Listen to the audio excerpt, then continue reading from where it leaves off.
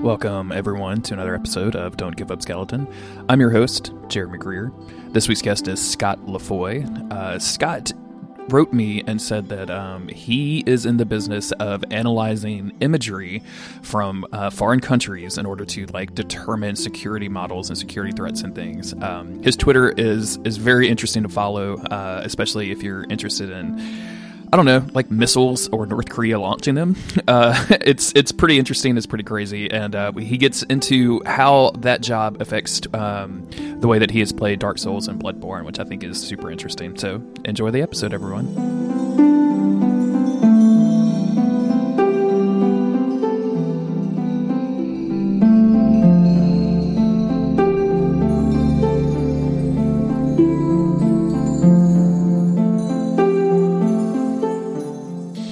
That makes sense. I've really enjoyed actually the occasional episodes where they've been backlogged or something, and so they're really time relevant for a very specific time in Souls history. It'll be the Dark Souls 3 commercials just dropped or something, and so it's excited about that. It's this really nice refresher for that time that's now gone.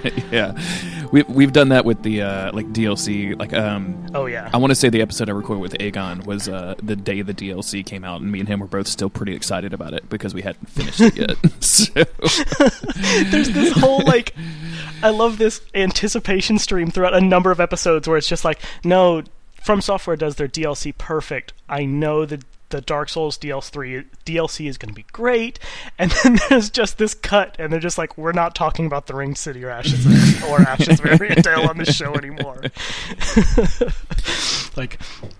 Yeah, the Krusty just didn't make it, man. That's it's a shame to kind of go out on that note. I know a lot of people really like that DLC, and I think it's good for what it is. It's just not really what I was really into. So yeah, that's how I felt. Is I got sort of 75% of the way through it, and I was oh, this is a pretty cool lead up. I bet this is gonna this doesn't ever really do much. And then the Ring City was just hey, what if we ironically punch you in the face for 16 hours and make you kind of face what you like least about these games?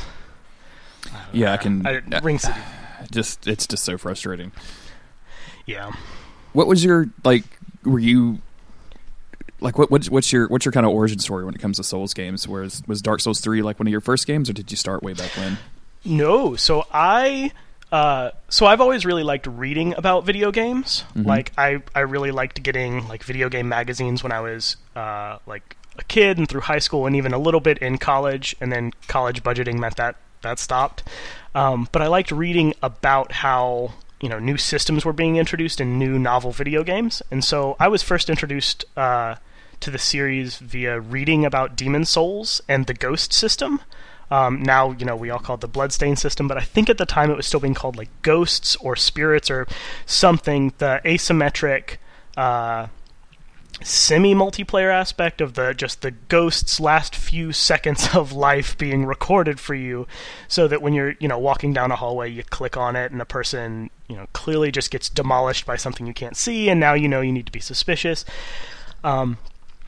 But at the time, I didn't have a PS3, so it was just sort of reading about this weird Japanese game that people were importing and was finally coming to the West. Then a couple years later, I saved up for a PS3 and tried playing through Demon Souls, because I think at the time Dark Souls wasn't even out.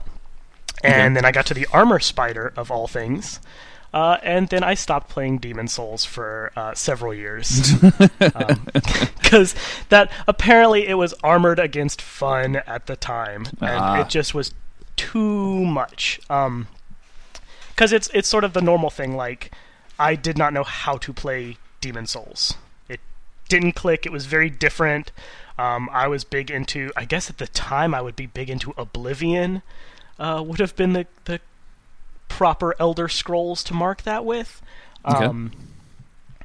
And big into strategy games, and so just not really this very deliberate sword and board type thing, and I had no idea how the magic system worked, so that was just out. That was not an option. It turns out that was maybe the secret for part of the Armor Spider, if I remember correctly.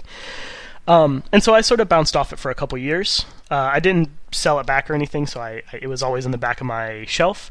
And then Dark Souls Prepare to Die Edition on the PC went on some bizarrely good sale really early in its lifespan on Amazon. Weird. And okay, so, cool. Yeah, it was like, I think it dropped fairly significantly, or it was just always a low-priced game, but I don't think that's the case. It's a little hard to remember. And my roommate and I at the time, or I bought a copy of it just because the Bartholomew trailer is one of the best pieces of advertising that, like, any Namco adjacent property has ever come up with. Those silent comedy trailers for Dark Souls 1 were so fucking good. Like I love all of them.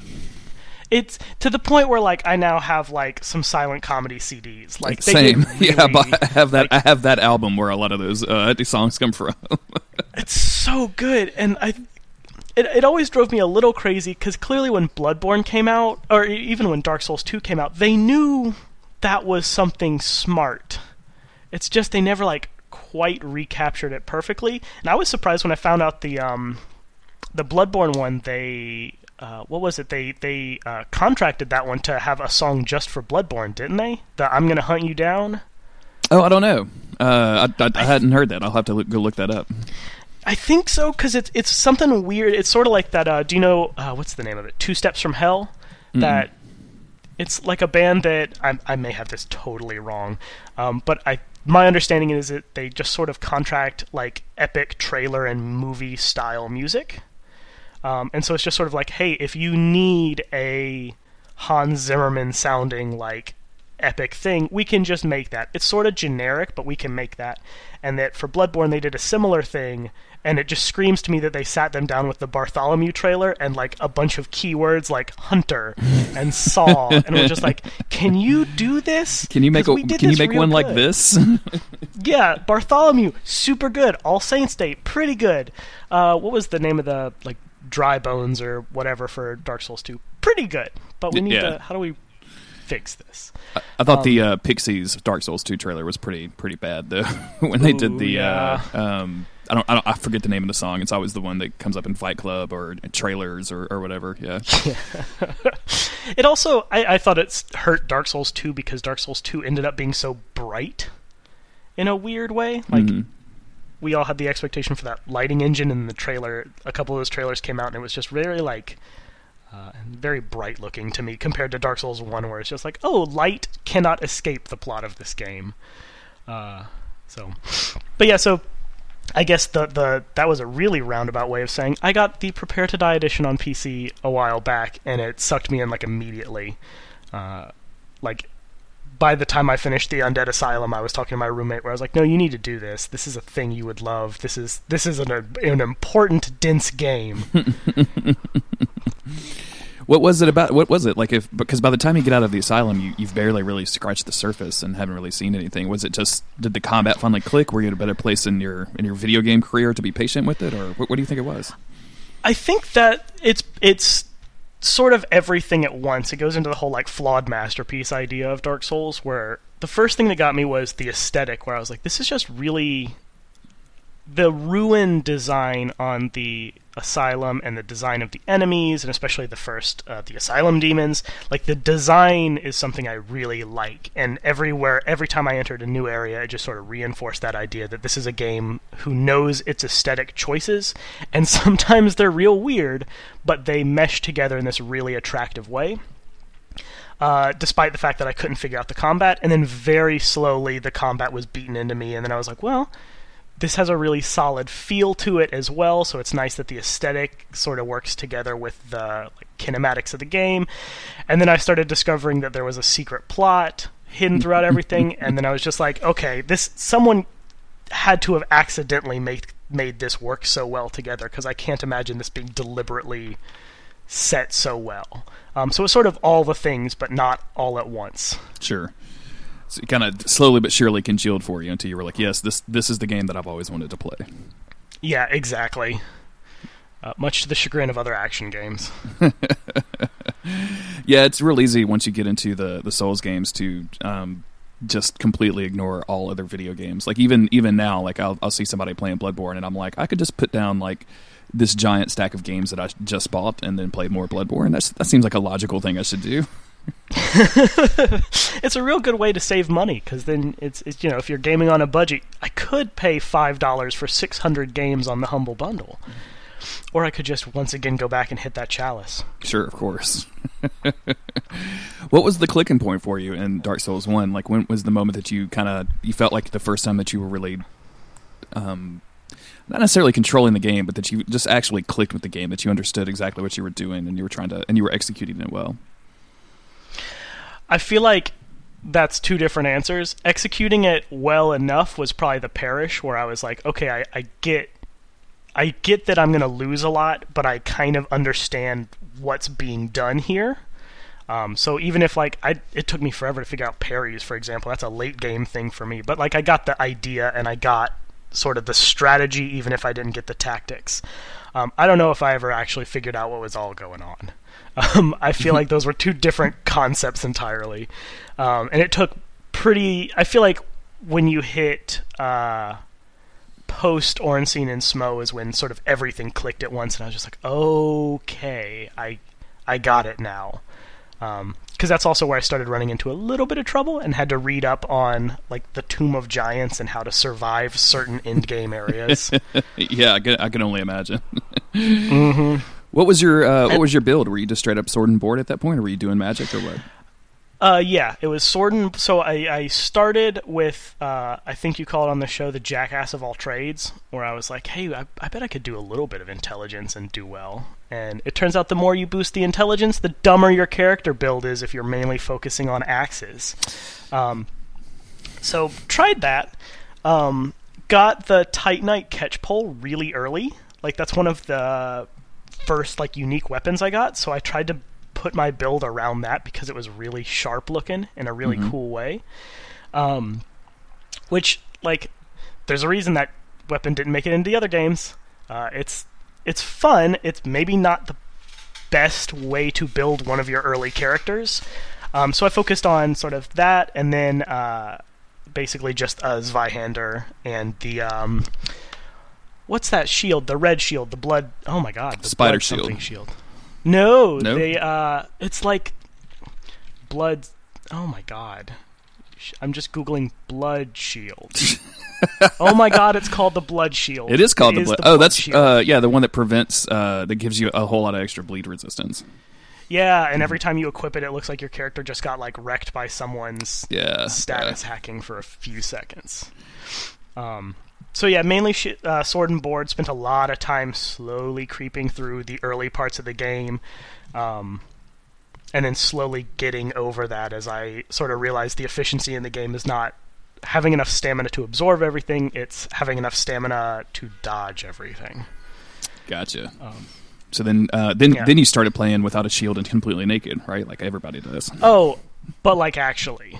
Yeah, so my first character on Dark Souls 1 has the gargoyle helmet, Ornstein's armor, the red skirt cloak thing for pants, and the blood shield, and then the version of that character for New Game Plus has the crystal helmet, Havel's gloves. I'm sure he does have pants, but I don't remember what they were.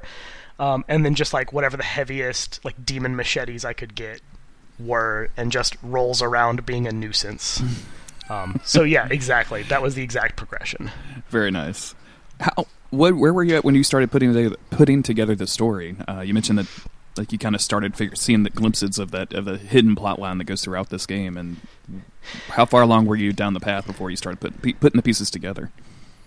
I think Ornstein and Smough were sort of the big turning point when I started figuring out that something's weird's going on, because I started reading up a little bit and incidentally came across some of the Gwendolyn plotline on the Wikidot site. Mm-hmm. And I was like, now wait a second here, there's something funky going on, and a bunch of these items descriptions indicate that someone is lying to me somewhere. And then slowly kind of figuring out that the game has at a minimum 2 distinct plot lines, both of which are about lying to you. So you never know which one's right. But I'd say about Ornstein and Smough is about that. I didn't really have a moment of revelation. It was more this creeping feeling after that something was up.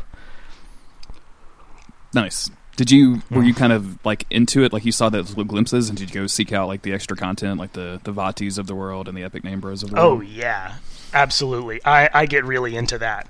I mentioned this in the emails earlier, but so I work in like satellite imagery analysis. Okay. For like think tanks and stuff, and so a lot of my job involves finding these really minute details and seeing what you can extrapolate from them. Like, if you can reasonably extrapolate data from that, what that data means, and then sort of collating that in this larger picture of, like, institutions and organizations and international actors and whatnot. So the idea that this game essentially was hiding, like, weapons that had little bits of data in them that you had to figure out if that data was accurate, figure out what you could pull from it, and then try to figure out the motivations of characters from what's written on their shield. Like, that's sort of what I do professionally sometimes. So that clicked really, really well with me. And especially when it hits Bloodborne, that really clicked with me, because Bloodborne ends up being sort of this competition between institutions. Mm-hmm. Where, like, I feel like Dark Souls, a lot of its plot is kind of character driven. So, you have a lot of, like, Gwyn's or the royal families, wherein Bloodborne you have, like, a church versus, like, a workshop and, like, a school, and these hunters who have this weird security contractor relationship that mirrors how real world contracting kind of works sometimes in a very bizarre way. I find Gehrman's plot maybe the most compelling, just because, like, as far as I could tell, it's like, oh, there was a student for this school, or someone affiliated with it. He had a very specific skill set, so he spun himself off from the school, started an independent company, and then contracted his unique services, presumably for a higher price, to Byrgenwerth. Like, well, that's literally how contracting with the government works sometimes. People spin themselves off and start companies. That's incredible. I don't know if that was intentional or not, but I was like, this is someone else who lives in DC in, like, a really bad way, though. I don't think anybody on this podcast and well over 100 episodes has described Bloodborne like the government, like we're contracting for the government. That is great. Oh, yeah, I leaned over to my wife at one point when I was playing it, and I was like, I'm playing a contractor simulator. Like, this is how Blackwater got started. Gehrman's an awful person. Like, it's just very interesting dynamics. So when you're playing, I know you were playing Dark Souls 1 a little bit behind the curve, so like a lot of those resources were available. I'm assuming that with Dark Souls 2 or with Bloodborne that you jumped in kind of with the community, and so were you trying to figure some of that stuff out yourself? Like, did you have a bunch of red yarn and some thumbtacks trying to piece it all together? Yes, basically. I got really into sort of I don't really have an online presence for Dark Souls stuff, so most of it was offline with my roommate, who was also obsessed with Dark Souls at the time. And it was just basically like us sitting down and trying to figure out every time we opened something else, being like, do you think the Old Iron King may have a relationship with Gwyn? How terrible would it be on New Game Plus if it turned out it was Gwyn's soul, though? So yeah, I get really excited about that before the community has figured stuff out, but I love watching as the community does discover things as well. Yeah. I also think it's fun to do, like, blind playthroughs. So it's a nightmare for me when, like, Bloodborne comes out, and for various reasons I have to take, like, a 2-month break, and I'm like, well, no internet for me. I can't go on YouTube, because these people will put, like, hey, Ebrides boss fight, the secret boss fight in the upper Cathedral Ward, a secret area. Like, oh, thanks. Thank you for that. Now I know. Yeah, I really appreciate you just basically telling me that there's an upper Cathedral Ward, and B, there's a boss there that I have to fight. Yeah, and like Dark Souls 3 was awful with that, where if I remember correctly, there was pretty quickly YouTube videos up that were like, final boss, Soul of Cinder. I'm like, well, damn it, guys, don't do that. It was especially egregious because Namco gave access to most of the game to popular streamers and YouTubers about a month before the game came out, which, like, I get that, like, you want to build a buzz, but at the same time, there's a former guest on the show, LT, he was just watching what he thought was a PvP stream of a popular streamer.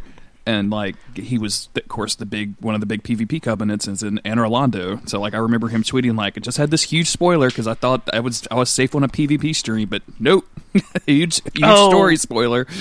And you know that having those kind of surprises taken away from you because Namco, you know, is trying to build a buzz or whatever is really frustrating. Yeah, that. Now that you mention it, that was the thing I was thinking of as a YouTube video that had Anor Londo in the title, and I was just like, "You're kidding me!" Like, because then the Irithyll reveal for Anor Londo is pretty decent. It's great. Nice like the moment you start climbing up there and you're like, silver archers, giant arrows. This looks like something, and then you start you go into that tomb and you're like, hold up, I know. Hey, what is this bridge? Yeah, and then you literally walking into, you know, the castle in Anor Londo and where you fought Ornstein and Smough, and I think for most Souls players, like they've gone into that area hundreds and hundreds of times, whether it was on multiple builds or helping people or just trying to beat Ornstein and Smough for the first time. And so seeing that as such a surprise, and then the place was like, what is this doing here? What does this mean? But like I can only imagine. I think one of my buddies, Cliff, I want to say he bought the collector's edition, and they just had Anor Londo on the map. Which, Jesus. I guess like more fool him for looking at the map ahead of time or whatever, but at the same time, like it seems like you shouldn't even have that on the map. But what are you doing? It's like sort of a secret, yeah. Like I mean, oh my gosh, that's so frustrating. Especially because like you'd never think that because based on the previous maps we've gotten with like Dark Souls 2. If you can spoil something using the Dark Souls 2 map, you're a much smarter person than I, because I can't figure out like anything from that. That's infuriating.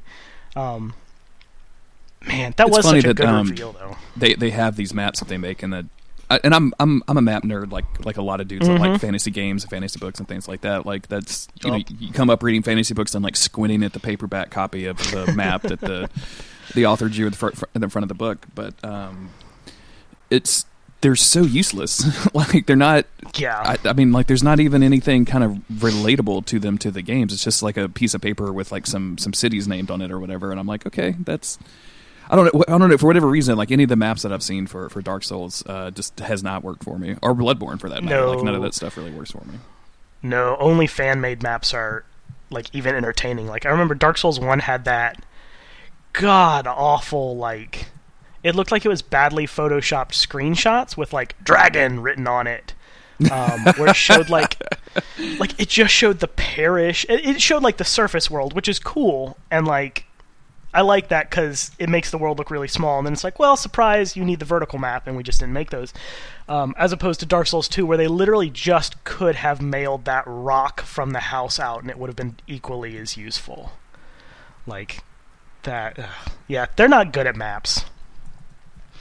They're not. The fan map of Bloodborne is fantastic, though. That like penciled in one where they worked out the accurate game map, but also laid it onto like a mountainous terrain into what it would look like. Mm-hmm. The Bloodborne like collector's edition strategy guide or whatever you wanted to call it, that hardback like strategy guide was so amazing and so like well done. Like it was just so over the top and great. Yeah, I feel like that they really figured out the charm of Dark Souls 1 again with that game in a way that was weirdly absent from their other properties.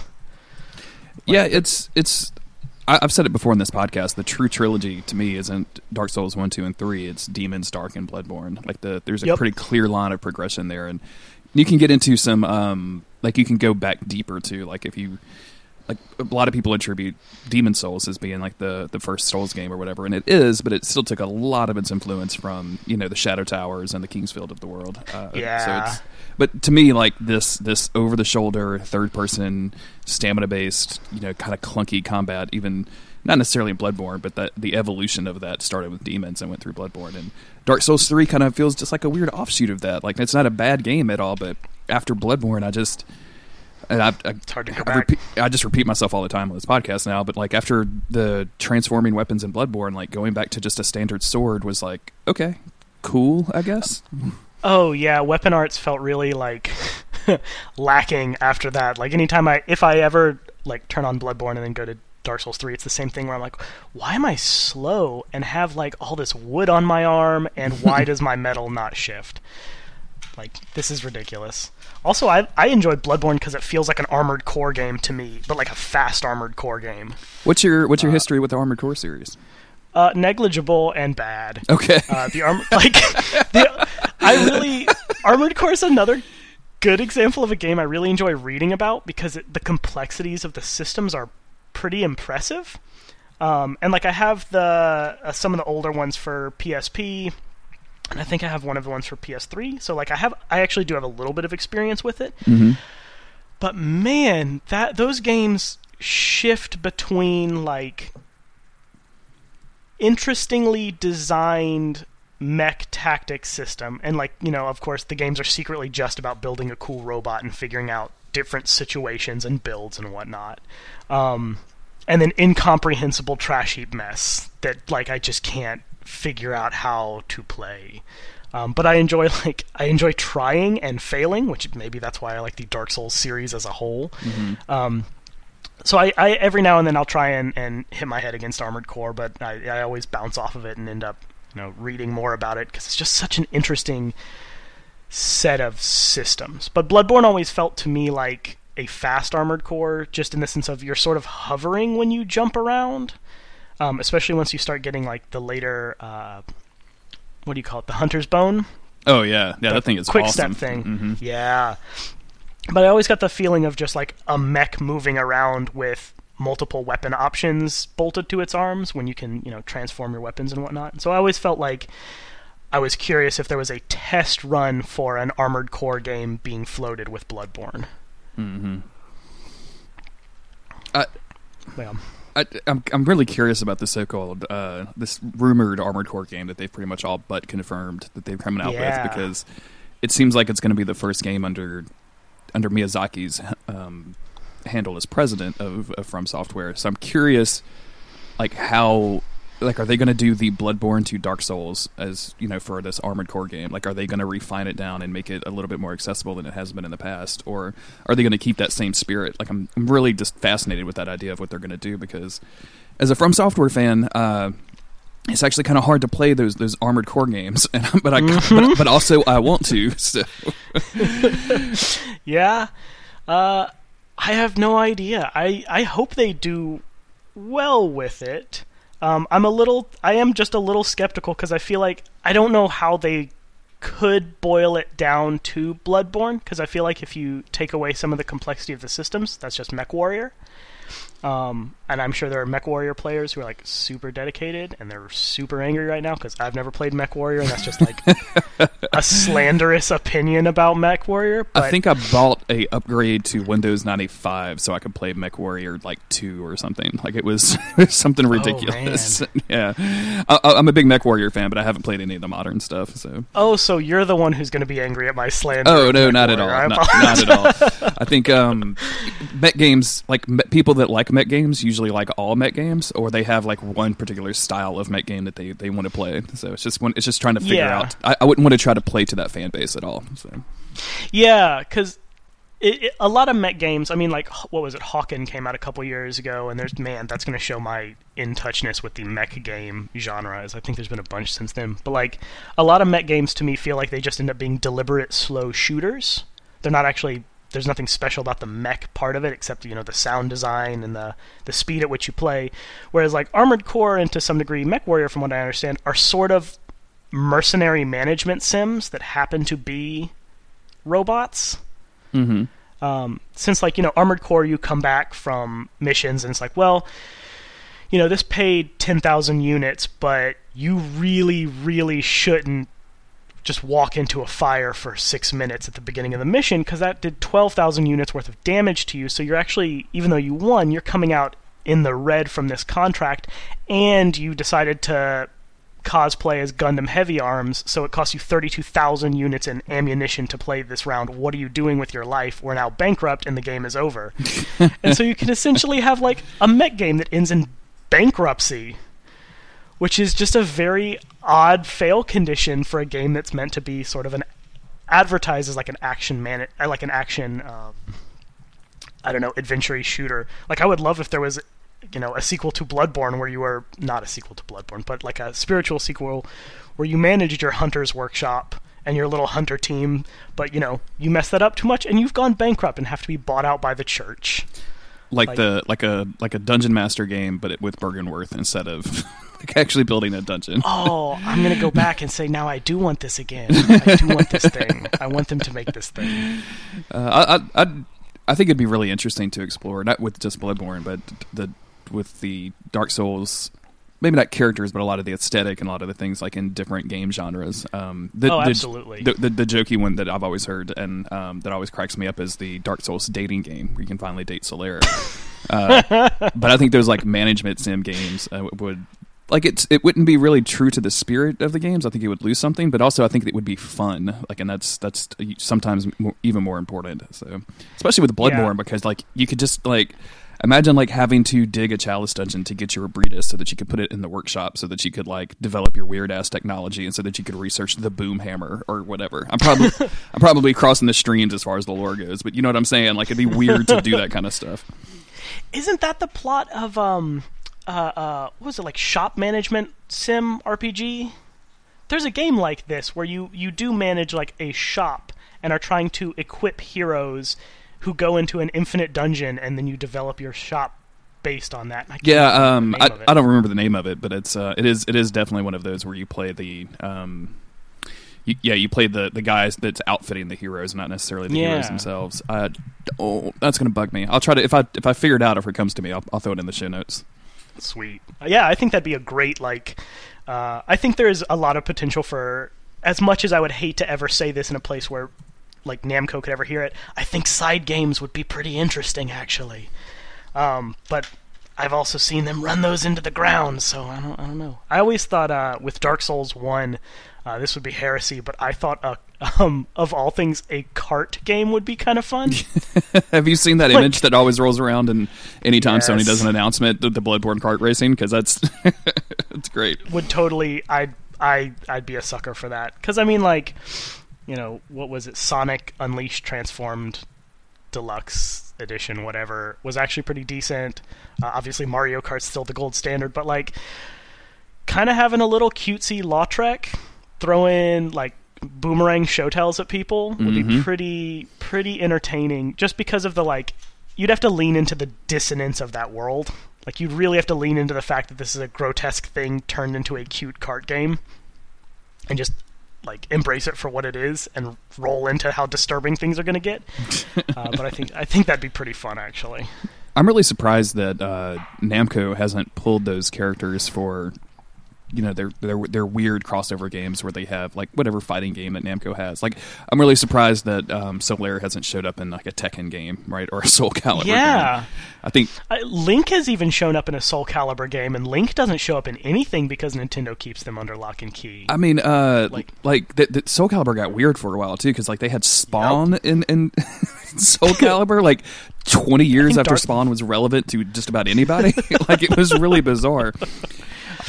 I'm a huge Soul Calibur nerd too. I don't do a podcast about it because like, what are you going to really do? But there's different versions of Soul Calibur 2 that came out. I'm trying to remember. Was PlayStation's? It wasn't Kratos. What was? Because Spawn was Xbox. Darth Vader? No, it was Yoda, wasn't it? It was one of the. It was one of the. I think Vader was in the arcade version. Okay, cool. Because there was a fourth version, I think, that showed up in arcades, kind of like how Nintendo had that like F-Zero, was it GX FX split, where there was an arcade and a GameCube version. I think Soul Calibur had an arcade one that had a fourth different character from Link, Yoda, and Spawn. Oh yeah. So we're actually conflating 2 and 4 because I just looked it up. Heihachi from Tekken was in 2 on the PlayStation, but Soul Calibur 4 is where they did Yoda, Darth Vader, and then whoever the fuck Galen Merrick is. I don't know who that is. I have no idea what that is. Yeah, I don't go deep on the Star Wars universe unless my friend Brian Wade makes me. So that's about my limit. Well, tell me about the kind of run up to Bloodborne, because it sounds like it's probably one of your favorite games in the series, and I'm curious how this like analytical based approach that you had with the game when you kind of started cottoning onto these plot threads, like how did that affect the way that you were absorbing the game or playing the game at all? I think it definitely did. Like, starting to play through Bloodborne, especially because it was such a relatively modern setting compared to Dark Souls and Demon Souls. It sort of felt more like familiar. Like the human interactions set up in that are much more familiar than in Dark Souls, where again Dark Souls is like, is there a peasant class here? Is there agriculture happening? Do you I know you hide poop jokes in this game because that bucket exists in Dark Souls, and like the what is it, the toxic pile that's made of feces that says that reminds them of being alive. But like Bloodborne is a city where people live and like are living right now. Even though the hunt is getting pretty bad, like there are people around. And so that's something that like I work with that more often, and there are just more signs of how people live and how people interact and how groups interact. Like you learn so much about how the church manages the city just by the fact that like the Great Bridge may lead into the Cathedral Ward sometimes, but when people are paying too much attention, you can't get in. That tells you about how they manage security and how like certain parts of the city are not necessarily under quote-unquote city control versus church control, if there's actually a difference between those. And so, yeah, I'd say almost all of Bloodborne really spoke to sort of that side of what I look for. If that makes sense. I don't know if that even answers your question. No, correctly. It does, because if you're... I'm always interested in the different styles and the different ways people approach these games. I've interviewed, lore guys that are making tons of notes and trying to piece things together as they move through the game. And I've interviewed people that are extremely mechanics-based, that are like, I can completely ignore the entire story, but the combat and the combat engagement is what I'm here for. So it's interesting to hear that like you could take this real-world skill and apply it to a game like Bloodborne. Has there been any other games that have I guess brought that out in you? I'm just out of curiosity. Not as much as these, because other games usually don't hide as much. And so like one of the things that I think really sort of sends up the like red flag for me to look into it is something trying to deliberately hide information, or being like coy about that information, because suddenly that information is now interesting because it's worth protecting. Whereas, if you play, I'm trying to think of another good action game, or not. I keep calling this an action game, and now I'm going to get angry tweets. Bloodborne is they're all action RPGs, so I don't think it's too far off the mark to say an action game, but like it's definitely has a different feel than say an Assassin's Creed game, or like the modern day version of DMC, or those kind of like pure action based games. Yeah, I'd say it. I guess the Soul series, and then I recently played through Nier Automata, and then the Myst series, like Myst, Riven, Abduction, all those are sort of, I'd say, the big ones that bring that analytic side to bear. Because most of the time it's like, I'm a big Legend of Zelda fan. Legend of Zelda's not really hiding deeper lore plot points. Like, every now and then, there'll be some dark implication because... one of the temples is hidden in a graveyard, so everything's clearly undead, and be like, ooh, big jump. Like, well played. How spooky. But it's not hiding anything deliberately from you. Where Dark Souls, like, especially Dark Souls 1, where, you play it out of order, you kill the 4 kings, and big surprise, they're hiding everything from you. Because the game is a lie, and it's about lying and manipulating you, and now you don't know who is lying and manipulating you, but you now know that all of the data you have gathered from your first playthrough of Dark Souls 1 is tainted, and has to be reassessed with the framework now that you've been misled deliberately. So not many games trigger that, because they're not hiding it as much. Yeah, because most game companies actually want you to experience this thing that they've created over hundreds of thousands of hours to be able to, and they want to actually see people enjoy that. It's been brought up before how interesting it is that From Software and Yoko Taro is another good example of a developer that likes to hide things in their games and is just comfortable enough letting the player stumble across that or not. And, not pushing you to anything. Have you gone through Nier Automata? Oh, yeah. Yeah, I've done most of the endings now, I think. But definitely the first 5. So. Okay, that was my next question. Because, like, big spoilers on Nier. After the B ending, where, you just sort of play through New Game twice with different characters, and I was like, oh, it's going to take us into C. It's probably just going to be playing as A2 through the same plot again, right? So I took, like, a couple months where I just sort of put it down because I didn't really want to play through the same plot again. And then my wife and I picked it up again to sort of play through, and we were like, Jesus Christ, they hit a solid 50% of this game without telling us. What is happening? There's a sequel to Nier hidden in Nier. What's going on? It's really weird. That message that you get when you finish the first route, and it's like from Square Enix, and it's basically like, hey, we know this is the credits, but also maybe you should keep going.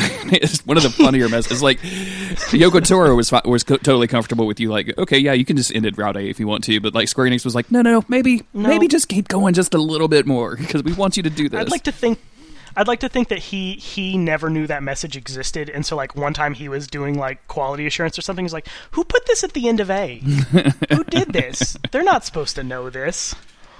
No, they're not. They're gonna quit, Yoko. This is insane. I've been me and some Twitter people have been toying around with the idea of trying to do like a bonfire side chat approach to Nier, just in its own like separate podcast. And I just, as much as I love those two games, I just don't think that I'm smart enough to do. It's like I've seen the big lore people on Nier, and I've seen those really long, lengthy videos going back to Drakengard and all of that, and I'm just like intimidated as hell by all of it. Although I did just buy Nier. It got, I guess Square Enix had some copies or something, so I just went ahead and bought it because it was relatively rare for a while. Yeah, one of the last 5 copies of Nier Gestalt in the world. That's crazy. That would be a very, very difficult podcast to put together, but it'd be fascinating. Yeah, with all of the weird extra, media that was developed around the game that explains things in the game, like the on the YouTube for a while. Stage play. I'm sorry. I was sorry. I didn't mean to interrupt. You just broke up a little bit. I thought you were trying to say something. My bad. Oh no worries. On YouTube for a while, they had a like the full concert of them performing the concert live, and the voice actors for 2B and 9S would like come out and like read this like crazy play that Yoko Taro has written that's supposed to have somewhat effect, and the YouTube version was just straight Japanese. Like, I didn't understand any of it. I was just watching it for the music, but you can buy the Blu-ray of that supposedly has English subs, so I'm like really excited to listen to that and to watch it. So. Can you just imagine if there was like a Dark Souls 2.5 that's supposed to take place that connects Dark Souls 2 and 3 a little better, but it was only done in operatic theater in German? Like, what the heck?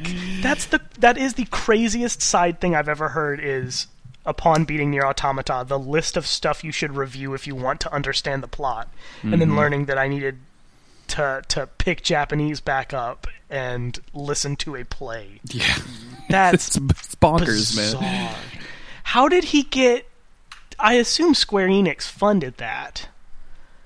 So that means he had knows, to at man? some like, point who submit knows that. how that works? Man, that's crazy. I just can't...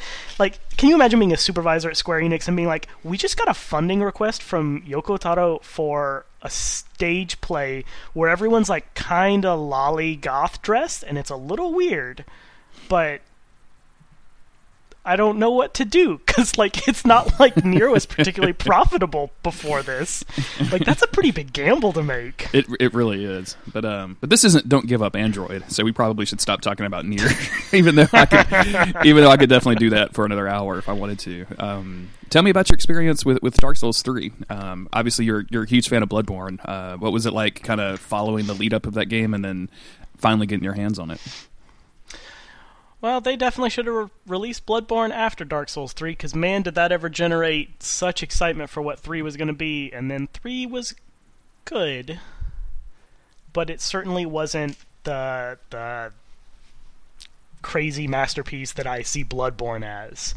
Because it just felt, I got tired of the references and the callbacks really quickly. Mm-hmm. Some of them I really enjoyed, and then other of them were just like, hey, do you remember the Onion Knight? Like, he was really cool, right? What if we just hang out with him some more? And I just didn't, like... it was less of like a clever integration of a previous thing and much more of a, yes, we enjoyed this thing, let's spend a little more time with it. It also felt like it suffered from... I actually think, I feel like all of the Dark Souls games, except Bloodborne, feel like this to me, is that they were sort of like 4 games before they came out. Are you familiar with Amnesia Fortnite? I am, like, thing? I know what it is, but I've never played it or anything.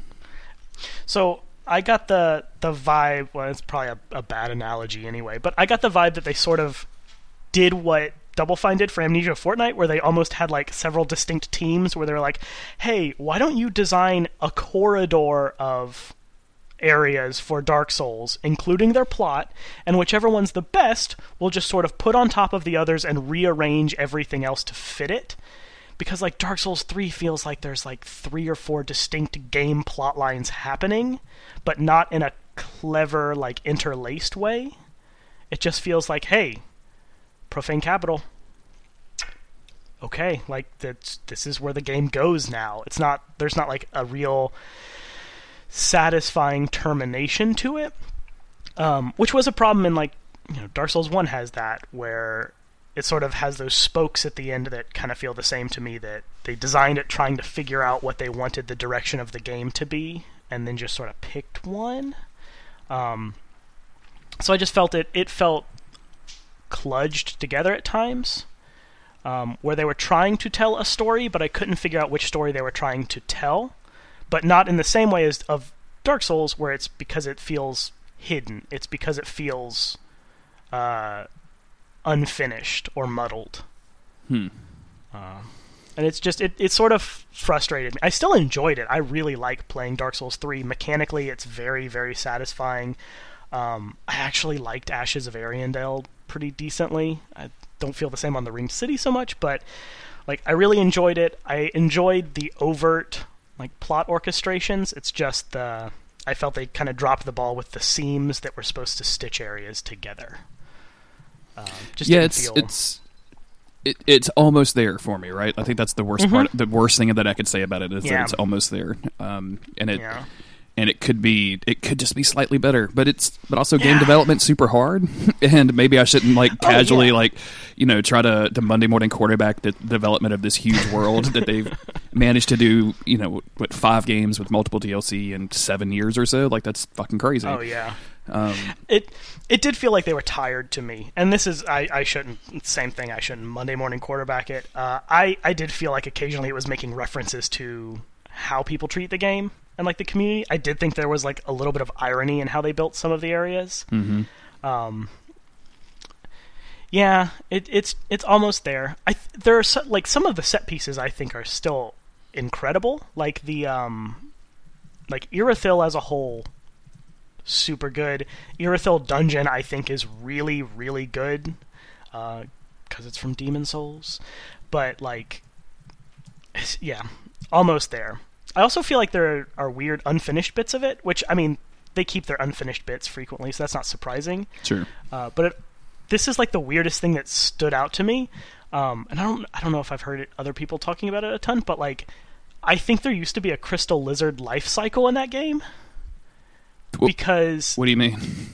So, like, you know how you have the little crystal lizards? Oh, the little progression. Teeny guys. Yeah. Okay, and then you actually have seeing them in the different. Yeah. Okay, I got you. Well, I think there was a teenager at one point because in the Dragon Shrine, there are those like roly, fire-breathing rock lizard things that are supposed to be like I don't know if they're supposed to be baby dragons or what, but they look exactly like the crystal lizard. They have a big place for a crystal on their back. It's just colored the same as their skin. And so, like... Interesting. Yeah. I can definitely see that there would have been like a teenage version of that at some point. Yeah. I have no idea what to do with that information or data. But, like, it was just one of those things where I was like, this just really feels like repurposed content. Which, I mean, that's not a bad thing. I just felt that the seams for that were more clear in this game. Yeah. What are you kind of wanting to see from Software next? Now that we were kind of past they've kind of said publicly that they're done with the Souls games, which I think is a really good idea. But I can't imagine they're going to let go of this format when it's worked so well for them. What are you looking forward to seeing from them? I'm just gonna try out whatever they release next. I would never have thought Bloodborne was going to be as cool as it was. So I have faith in them, but I just don't want to see direct sequels because I don't think they're good at those. I think those have been where they've suffered the most. I think it'll be good to take a break, but I'm interested in sort of whatever they have to offer next. I'll be most interested in their next Soulsborne game, but I'll be interested to see if the Armored Core series does resurge, and if so, if they are actually bringing like Bloodborne type gameplay elements into it. Cool. I'm into that as well. Like I'm just more excited to see what these dudes are going to do under Miyazaki's guidance as opposed to his direct game directing. So I just wish they would hurry up and make an announcement already. Like every single show, it feels like Sony does, or that any game show that comes out, everyone's like, it's going to be Demon's Souls or Bloodborne 2. It's going to happen. Of course, it never does. So it never. Yeah, I'm just waiting for Dragon Souls. Sure. Well, if you want Dragon Souls, may I suggest Dragon's Dogma for the PS4? That's true. That does already exist, doesn't it? I literally finished that game like right before this podcast, so I have not picked it up. It's weird and soulsy in a way that I did not expect. So, but it's also different enough to be its own thing and kind of weird. So it's interesting. Good. I also feel like Dragon Souls actually is probably an accurate description of most of Skyrim's main plot. Now that I think of it, that one I don't know because I don't know much from Skyrim. So you just literally eat Dragon Souls for a solid 50% of the main plot. Oh, good. Okay, cool. Lovely. That sounds awesome. Well, Scott, thank you for guesting with me today, man. I really appreciate it. I know this is kind of early on a Saturday morning, so thank you very much for getting up and recording with me. Yeah, thanks for having me on, man. This was awesome. Where can people find you on the internet, should they choose to do so? So they can find me on Twitter at WSLafoy. I occasionally post pictures from side research I do. I mainly do imagery analysis and a bunch of analysis of weapon systems and whatnot. Okay. So if they're ever interested, they can find me on Twitter, either putting pictures of that or shit posting jokes about ballistic missiles. I also make a podcast. I don't know if that's... Should I talk about that sort of thing? Oh, of course. Yeah, absolutely. Oh, okay. I produce the Arms Control Long podcast, which is about arms control, disarmament, non-proliferation. We talk a lot about North Korean missiles, nuclear issues, treaty violations. So a lot of very heavy strategic things that are very stressful and a problem all the time. But it's a pretty lighthearted podcast, but I think it's really good analysis, so you can sometimes find me there. I'm usually not on it. I'm usually in the background editing, but you're in the studio. Find that yeah, that is a generous interpretation of my living room. But yeah, so you can find me at Twitter or over at Arms Control Wonk. Cool. I put links to both of those in the show notes, so if anybody out there listening is curious, just go check that out. And I just pulled up when I pulled up the link, I went ahead and subscribed to the podcast because that sounds really, really cool, and I am into that. Ooh. So thanks you again for guesting, man. This has been great. Yeah, thanks. It was awesome to talk to you. As always, I've been your host, Jeremy Greer. You can find me on Twitter at JGGreer. You can find the podcast at don'tgiveupskeleton.com. That has links to all of the social media sites that the podcast is on. You probably want to pay attention to the Instagram, Don't Give Up Skellies, because some dude out there is squatting on Don't Give Up Skeleton on Instagram, and it makes me angry. But at Don't Give Up Skellies, I put brief clips of every single podcast that comes out so you can get an idea of what you're going to listen to before jumping all in. Thank you, everybody, for listening. Thank you, everybody, for leaving iTunes reviews. We've gotten some good ones in the last couple of weeks, and it really helps us show up in search results and get more people listening to the podcast. So, once again, thanks for listening. We'll see you next week with another episode. And remember, don't give up, skeleton. All right, we're good. Awesome. Saving file now. Yeah, you came through fine, so I think you should be all good.